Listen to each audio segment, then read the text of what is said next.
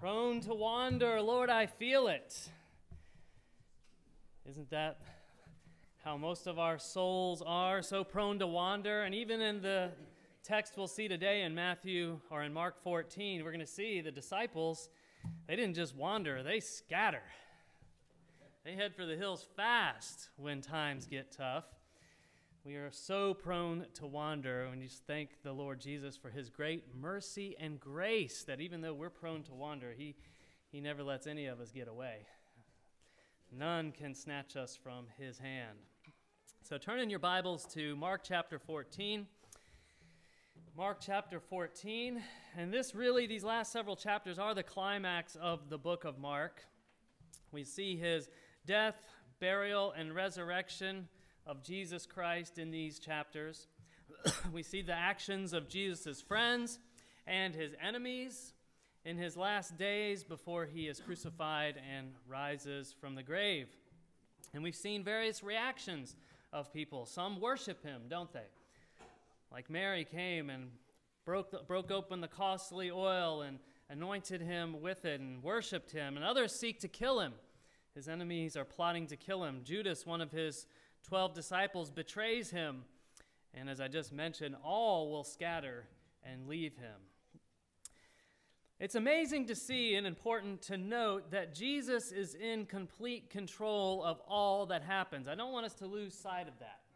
Jesus is in complete control of all the events that are taking place in these texts. And we're going to see that again today as we work through the text together.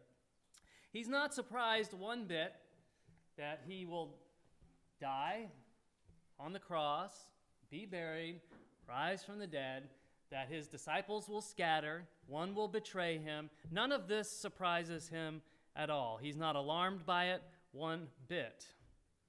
And all the events of his death, burial, and resurrection happen exactly according to his plan. And last week we saw Mary's amazing act of love and worship to Jesus in anointing him for his burial. We saw him observe the Passover with his disciples, and in so doing, he changed the symbolism of the elements to show how the bread represents his body broken for us, and the fruit of the vine represents his blood of the covenant poured out for us. His body was broken and his blood poured out so that by faith in Jesus Christ, our sins can be forgiven. And this he made clear at the last Passover meal with his disciples. And in the remainder of chapter 14, Jesus is going to be betrayed by Judas, arrested, convicted, and condemned to die by the council of the chief priests. There's a strong theme of abandonment in the remainder of the chapter. We're going to see basically everyone scatters, everyone leaves Jesus alone, even those who so strongly say they will stand with him even to death.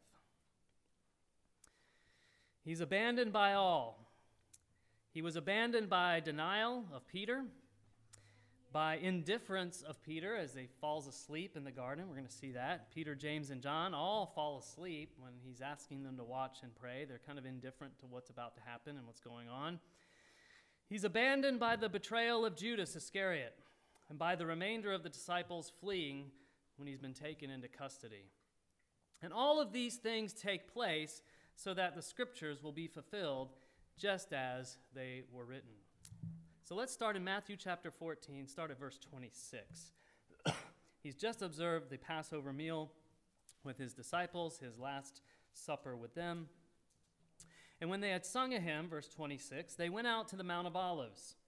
And Jesus said to them, "You will all fall away, for it is written, I will strike the shepherd, and the sheep will be scattered. But after I am raised up, I will go before you to Galilee." Peter said to him, "Even though they all fall away, I will not." Jesus said to him, "Truly I tell you, this very night, before the rooster crows twice, you will deny me 3 times. But he, Peter, said emphatically, "If I must die with you, I will not deny you." And they all said the same. So let's pause for a minute and just dig into this. At verse 26, they sing a hymn together, likely one of the praise psalms from Psalm 113 to 118. These are known as the praise psalms. Then they go to the Mount of Olives together. It was their custom to go to the Mount of Olives and pray after they ate supper together. And Jesus kept that custom on purpose. Judas Iscariot knew that custom. He knew that habit.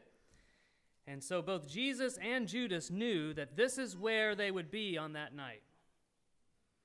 So this wasn't just a coincidence. Jesus meant to be there because he knew that's where Judas would come and try to find him. So they're on the Mount of Olives. Verse 27, Jesus quotes Zechariah 13:7 to tell them exactly what was about to happen. So notice the compassion and grace of our Lord. He doesn't leave them surprised. He tells them exactly what's going to happen, and he's quoting Scripture as he does it. He knows they will be unfaithful, and they will fall away when he is arrested. It's written in the Scriptures, and therefore it must be fulfilled. Jesus is the Good Shepherd, who God struck down for the salvation of the world. And when he did, the sheep scattered.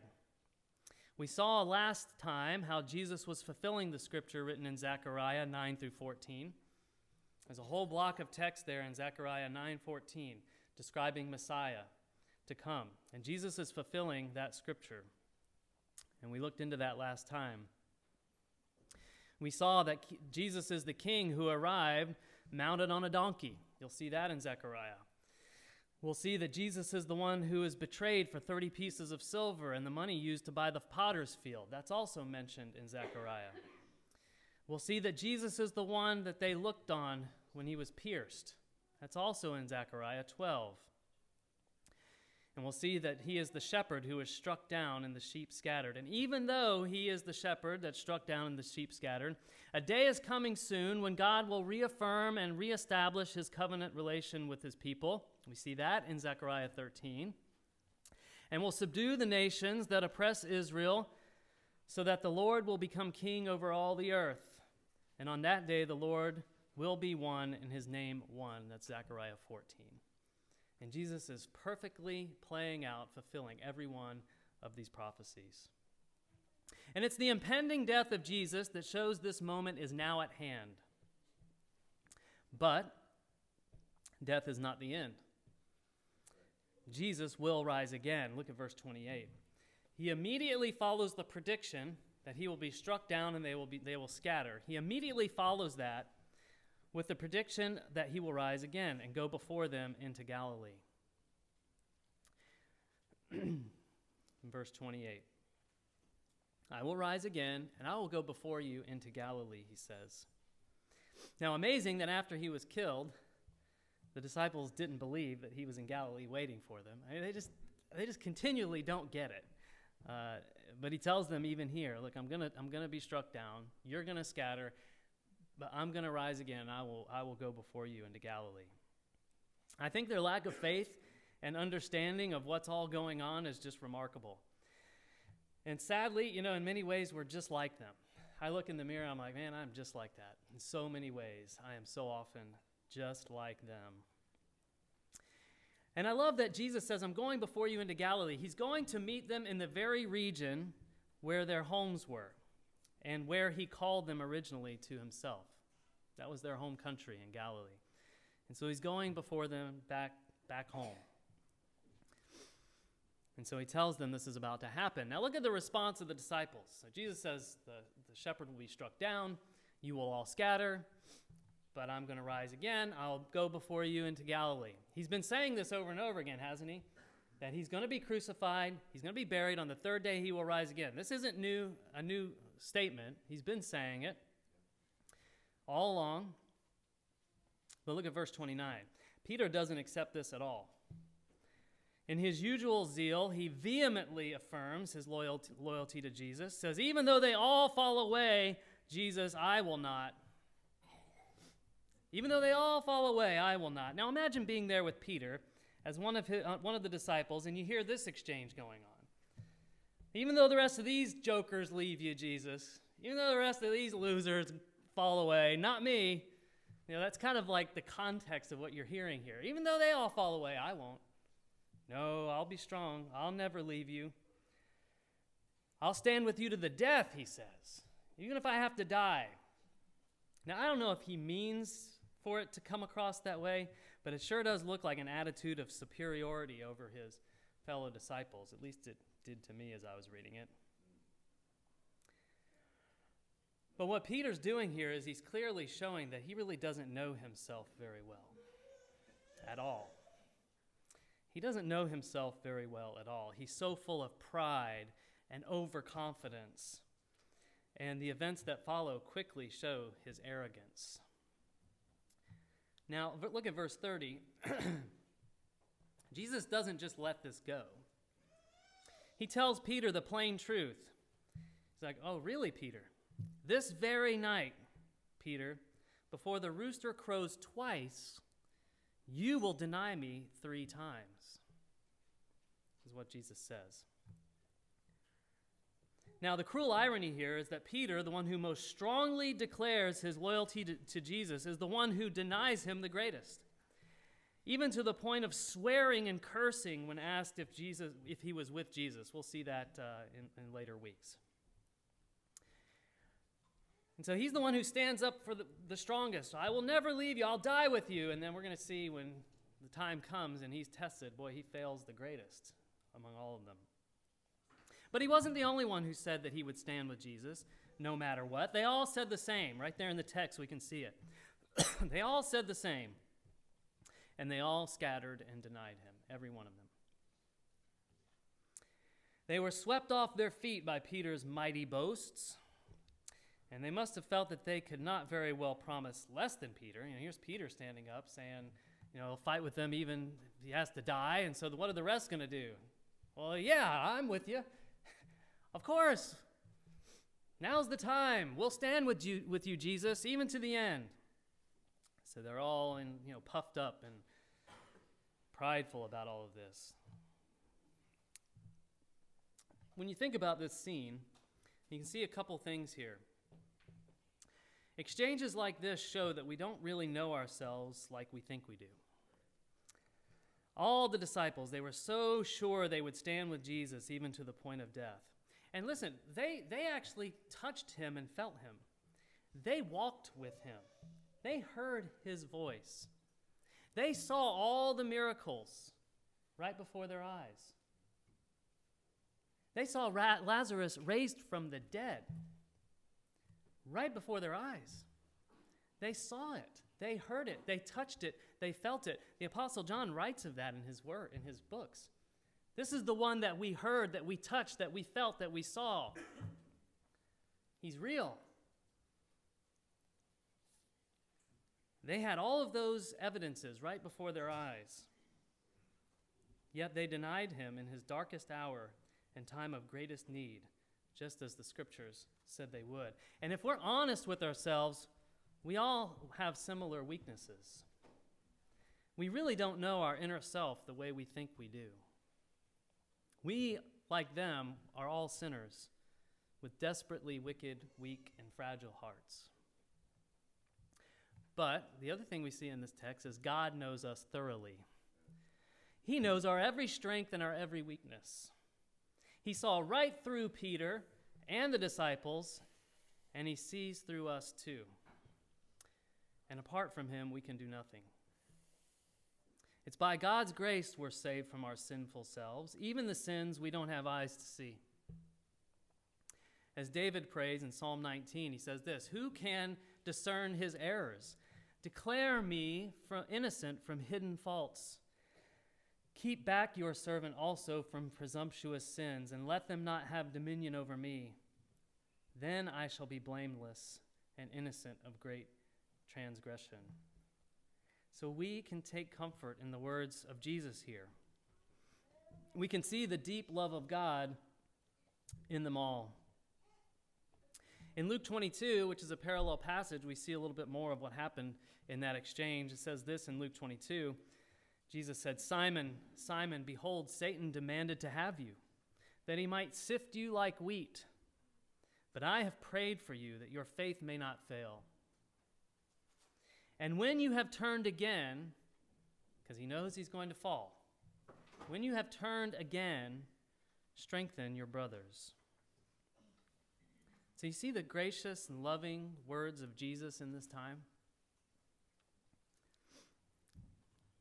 When you have turned again, strengthen your brothers. So he knows all about Peter. He knows very specifically, Peter, you are going to deny me. And even before the rooster crows twice, just so you know that I know what's going on, Peter, the rooster's going to crow twice, and you're going to deny me 3 times. And it plays out exactly the way Jesus predicts. So God sees right through all of our pride and our arrogance and our boasting. He sees right through to our hearts, and he still has love and compassion on us all. And we can trust him. You can trust him. I can trust him. And he's also so gracious and loving to tell them, after I have been raised, I will go ahead of you to Galilee. Even before they were scattered, he told them that they would be regathered, that his death was not the end. And he continually offers them that comfort. This is the marvelous grace of our loving Lord, the very grace that will pardon and cleanse within. So let's remember that we're all weak and fragile people. We need the Lord, and we need each other. And we can trust in him, and he will direct our paths, and he will carry us even in the darkest hours when we desert him, just as they're about to do. Look at verse 32. And they went to a place called Gethsemane, and he said to his disciples, sit here while I pray. And he took with him Peter and James and John, and began to be greatly distressed and troubled. And he said to them, my soul is very sorrowful, even to death. Remain here and watch. Going a little farther, he fell on the ground and prayed that if it were possible, the hour might pass from him. And he said, Abba, Father, all things are possible for you. Remove this cup from me, yet not what I will, but what you will. And he came and found them sleeping and said to Peter, Simon, are you asleep? Could you not watch 1 hour? Watch and pray that you may not enter into temptation. The spirit indeed is willing, but the flesh is weak. And again he went away and prayed, saying the same words. And he came and found them sleeping, for their eyes were very heavy, and they did not know what to answer him. And he came a 3rd time and said to them, are you still sleeping and taking your rest? It is enough. The hour has come. The Son of Man is betrayed into the hands of sinners. Rise, let us be going. See, my betrayer is at hand. I came across this poem in my preparation by F.L. Knowles. It's called Grief and Joy, and it goes like this. It says, joy is a partnership. Grief weeps alone. Many guests had Cana, Gethsemane, but one. Cana is where he turned the water to wine. Jesus did his first miracle. Lots of guests there at the party, but in his darkest hour at Gethsemane, there's no one there. He's all alone. No one even stays awake to watch and pray. What Jesus endured in Gethsemane was never experienced by anyone else. But why Gethsemane at all? Why all this suffering and difficulty? Couldn't God just have arranged it in a way that at the very entrance of the garden, Jesus would immediately have been arrested? Why all this struggle? Why the agony, the wrestlings, the prayers, the sweat that's like drops of blood? Why? Well, I think the purpose of Gethsemane is to show us that the obedience of Jesus was not forced on him against his will. He is the good shepherd who lays down his life for the sheep. We read that in John chapter 10. And he lays it down on his own. No one takes it from him. He lays it down of his own accord. He has authority to lay it down, and he has authority to take it up again. We read that in John chapter 10. In verses 32 and 33, he takes the disciples to Gethsemane, a garden on the Mount of Olives, while he seeks time to pray. Now, the name Gethsemane literally means oil press. And we can see the great distress and pressing of Jesus' soul at this place as he faces his coming death. And he takes Peter, James, and John a little bit further. So he tells them, sit here while I go and pray. And he takes his three closest disciples, Peter, James, and John, he takes them a little bit further. They were his closest disciples, and they were the ones he took with him on the mountain when he was transfigured with Moses and Elijah, and they saw all of that glory. And so he takes them a little further, and then he goes to pray. And note here that he became greatly distressed and troubled, the text says. This could also be translated filled with horror and anguish. They're very strong words. This isn't just like he's feeling a little bit sad or a little bit anxious or anything like that. He's filled with horror and anguish in his soul. It's like Psalm 42, where all the waves and billows of distress come pouring over his soul. He knows what he's about to experience. Not any ordinary death. No, he's about to experience the full wrath of God for the sins of the world poured out on him in his death. This is no ordinary physical death. This is the full wrath of God for sin in the place of his people. That's what was about to come on Jesus. Now, more than ever before, he's beginning to feel that. And it's coming. That is why he speaks of sorrow to the point of death. And he bore it all alone. Look at verse 34 through 38. Here's where we find the real heart of the struggle. He says, "My soul is sorrowful, even to death. Remain here and watch. Watch and pray that you may not enter into temptation. The spirit is indeed willing, but the flesh is weak." So he knows that they are weak and will be tempted to sin in the events that are about to take place. He knows all that. He knows they will be tempted to strike back with force against his accusers. He knows they will be tempted to deny him and flee when he is arrested. He knows all these things. And he knows their spirit is willing, as Peter and the disciples declared just moments ago, but he knows their flesh is very weak.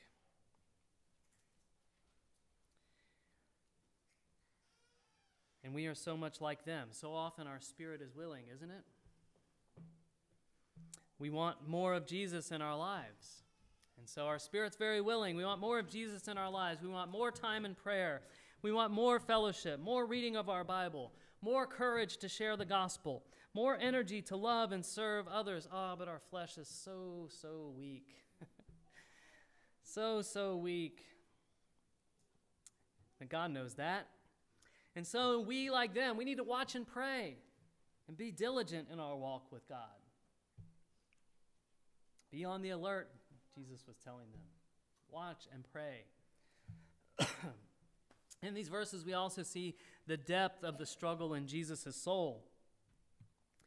Look at the words he uses here. "All things are possible for you, Father. Remove this cup from me. Yet not what I will, but what you will." And so he says his soul is in sorrow to the point of death. I don't think any of us have ever felt like that. I mean, he doesn't exaggerate things. Jesus uses very exact terms. He's not exaggerating things to make a point here. So he's literally feeling close to physical death and the weight of sorrow on his soul at this point. So much so that he cries out to God the Father and says, "God, all things are possible for you, Father. Remove this cup from me." So you see the humanity even of Jesus crying out now. If there's any other way, God, please. If there's any other way, make it so. If there's any other way, remove this cup from me. Yet not what I will, but what you will. And don't we cry out like this to God too? We also struggle greatly in this life, and we cry out to God for deliverance from our sufferings. Jesus cries out, "Remove this cup from me," this cup of the full wrath of God and judgment of the sins of the world. This is what Jesus cries out to be removed from him. Oftentimes the word cup is referred to the wrath of God. His full cup of wrath will be poured out. We read that often throughout the scriptures. And in this moment, we know from Luke that an angel from heaven was there to strengthen him. And in this moment, and it's in this moment that in this anguish that Jesus is experiencing, his sweat became thick like drops of blood falling down upon the ground. We read that in Luke.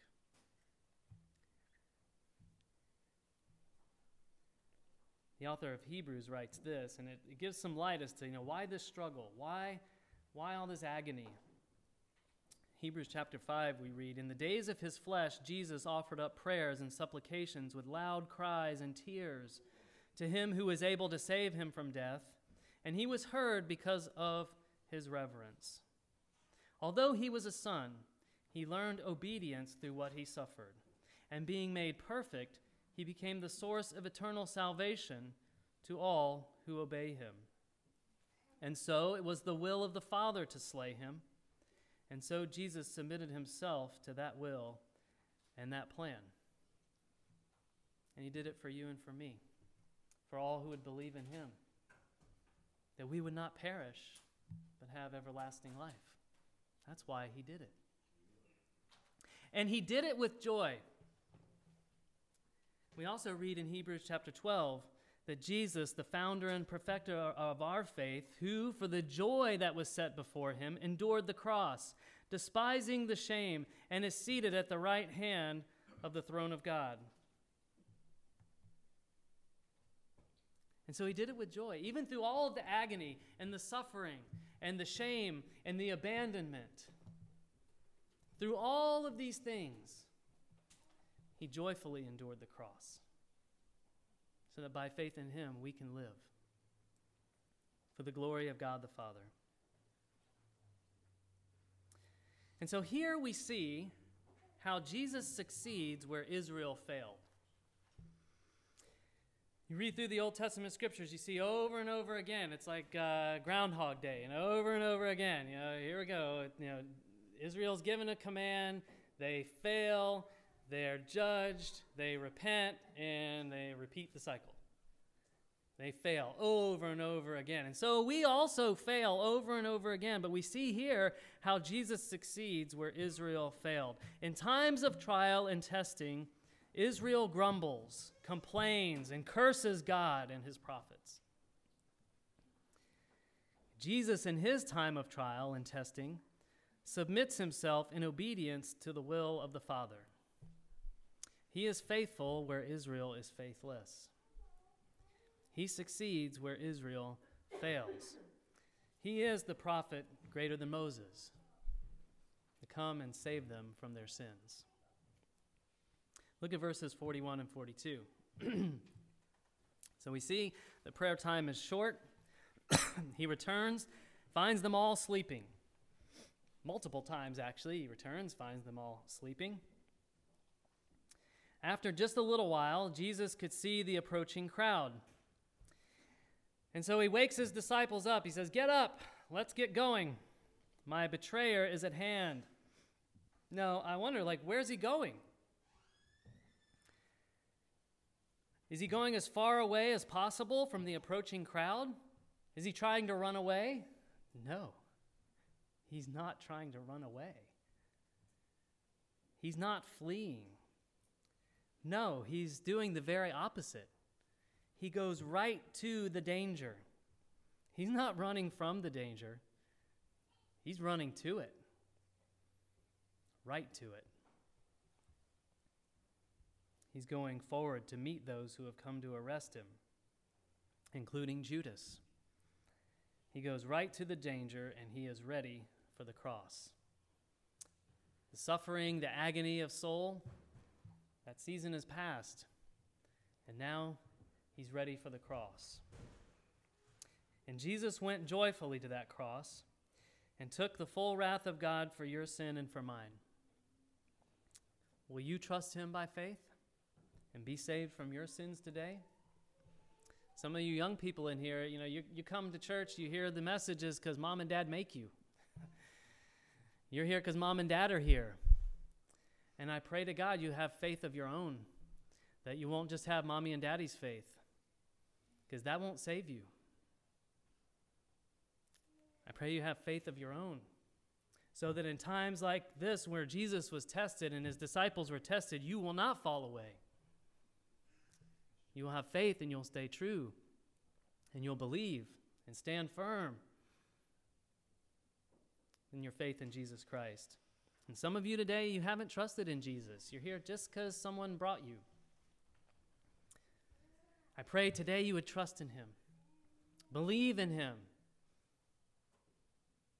For God so loved the world that he gave his only begotten Son, the Lord Jesus, that whosoever believes in him would not perish, but have eternal everlasting life. That's the promise of the gospel. That's the gospel message Jesus came preaching as he ushered in the kingdom of God. So trust him by faith and be saved from your sins today. And for those of us who have trusted in him, be encouraged in your souls today. Be encouraged in your souls today. We can see from this text that Jesus knows our needs. He knows our strengths. He knows our weaknesses. He knows all these things. He's never going to leave us nor forsake us. He's promised that. He loves each one of us. He loves you and he loves me in spite of all of these weaknesses. He could have easily cursed Peter right at that point, couldn't he? I mean, he knew it all, right? You're going to deny me 3 times, Peter, and you know what? Because you deny me, I'm going to deny you, and it's over, Peter. That could have been a response. But that's not the marvelous grace of our loving Lord, is it? And we deserve that kind of response. I deserve that kind of response for my unfaithfulness. But that's not the way Jesus operates. He's like, you're going to deny me, Peter, but when you've returned, strengthen your brothers also. And I'm praying for you, Peter. I'm praying that you'll be strong. That's the Lord that we love and worship. Kind and compassionate and loving. So he loves us in spite of our weaknesses, and he is most strong in us in our weaknesses. The Apostle Paul writes about that. Apostle Paul writes, I boast in my weaknesses. So for those of us who have trusted in the Lord Jesus, know that he loves us, and he loves us in spite of all of our flaws and weaknesses. We can trust him today with our struggles, and every one of us struggles in some way. Every one of us. That's the thing that I love, about the genuine church of God is, we share our struggles with each other. This isn't just the Sunshine Happiness Club. Life is a struggle. Life is hard. And we share our joys together, and we share our sorrows and struggles together. And we need to do that. We need to do that. It makes us stronger in our faith in the Lord and stronger in our fellowship with each other. And so trust and know that he is most strong in our weaknesses. And those times when you feel like you're walking alone, no, that's the time when he's actually carrying you. Know that. Know that our Lord hears the cry of the broken. And I think this verse in Hebrews 4 sums up what we've read so far and what we're about to see in the coming finish of the chapter. Hebrews chapter 4 says this, for we do not have a high priest who is unable to sympathize with our weaknesses, but one who in every respect has been tempted as we are, yet without sin. Tempted in every way as we are, yet without sin. Remember that. So, therefore, let us then with confidence draw near to the throne of grace, that we may receive mercy and find grace to help in time of need. So we don't have a Savior who doesn't understand our struggles. And we can see even in our text today, he struggled. He knows our struggle. And he loves us. And so in our times of struggle, let's, with confidence, as Hebrews says, draw near to the throne of grace. It's not the throne of being whipped. It's the throne of grace. Let's draw near to that throne of grace and let's cry out to Jesus. And we will find mercy and grace to help us in our time of need. Thank you, Lord Jesus. Amen.